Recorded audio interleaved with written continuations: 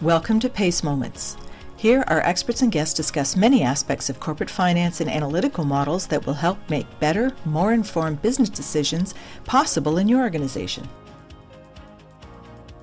Hello, I'm Ray Flossin, Executive Director of the Profitability Analytics Center of Excellence. And my podcast today is about storytelling with data visualization. Accountants and financial professionals have long served as stewards of accounting information. They were responsible for overseeing financial reporting and providing assurance around that reporting.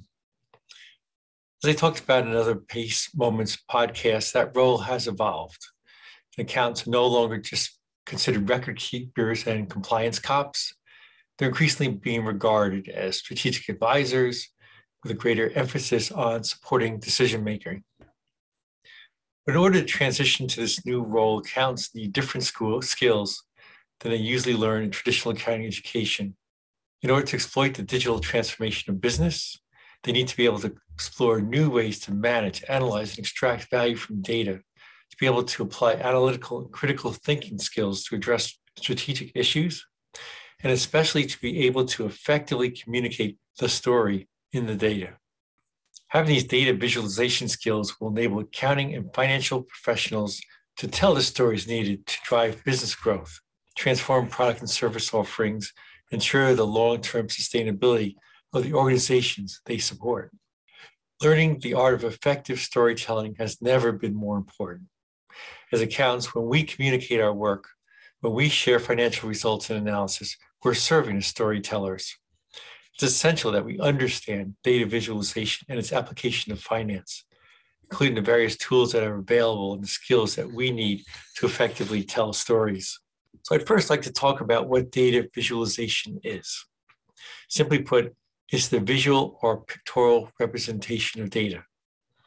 It's the process of displaying data to provide insights that will support better decisions, that is, telling a story behind the data. While this is often thought of solely as presenting information as graphs, data visualization is much more than that. It includes all visual summaries of information such as pictures, diagrams, charts, maps, and more. Now, there's two types of data visualization, exploratory and explanatory. Determining which type to use depends on your reason for preparing the visualization. Exploratory visuals are used when you're unsure about what lies behind the data, or answer questions such as what, when, why, and how. For example, how does the sales revenue change over time? If you observe patterns of seasonal revenue increases, then you might ask, when does sales revenue increase? That might be followed by, why did sales revenue increase at that time? And what do those results mean? This is the process of forming the story. In contrast, explanatory visuals are used when you want to communicate that story to an audience. We always want to begin with answering a question posed by the business. Then, as we analyze data to answer that question, we'll work towards identifying the question that truly needs to be answered to deliver the most valuable insights to the business. This may not be the same as the question initially posed. Using exploratory visuals to follow the path the data leads you down. And just as we would with an audit or variance analysis, when the data shows you something of interest, keep digging. Sometimes this will require going beyond the standard built-in analytical capabilities that data visualization tools offer to identify and answer the questions that will garner insights. In these instances, knowledge of a programming language may be necessary. The most comprehensive and empowering uses of data visualizations not only tell the story, but also allow the audience to view and draw insights, identify correlations, recognize trends, and form their own story. These data-driven stories provide decision makers with an opportunity to make efficient, informed decisions in a way that might not be possible with textual data alone. Effectively presenting information with visualizations helps to ensure that an audience does not get lost in the data. When that happens, decision-making can be prolonged, or worse, decisions may be made that aren't backed by data. Business leaders today need convenient access to data, combined with the ability to dig into the data and form their own insights. This need is met through the use of data visualization tools, also known as analytics and business intelligence platforms. End users will recognize them as dashboards. Leading platforms allow for clear and concise visual presentations while enabling the use of powerful analytics with minimal technical knowledge. Although data visualization tools can be spreadsheet-focused, workflow-centric, or code-based, tools that concentrate first on visualizations are most popular because they give users the ability to connect to a data source and interactively explore the data in a visual way. These tools facilitate data transformation using queries to extract large data sets from underlying applications and prepare informative visual representations of data. To reduce the possibility of our audience getting lost in the data, we need to employ both the right tools and follow best practices. I'll mention 5 of these. The first is to consider the user experience. Think of data visualization as an art and the user as the people who will be perusing your art. Like an art gallery, a dashboard puts your best visualization pieces on display. The picture you're painting through the visualization should be intuitive and easy to understand. Key points should stand out from the supporting data, and the main message, your findings, should be easily identifiable. Second consideration is space usage. Make your dashboards easy to read and comfortable to navigate. Include a concise yet descriptive title, logo, and some blank space, all of which suggest you have been intentional about the visualization you've included. Blank space will help keep the dashboard from feeling overcrowded and will minimize distractions from the important insight it contains. Third, only include appropriate functionality from the tool you're using.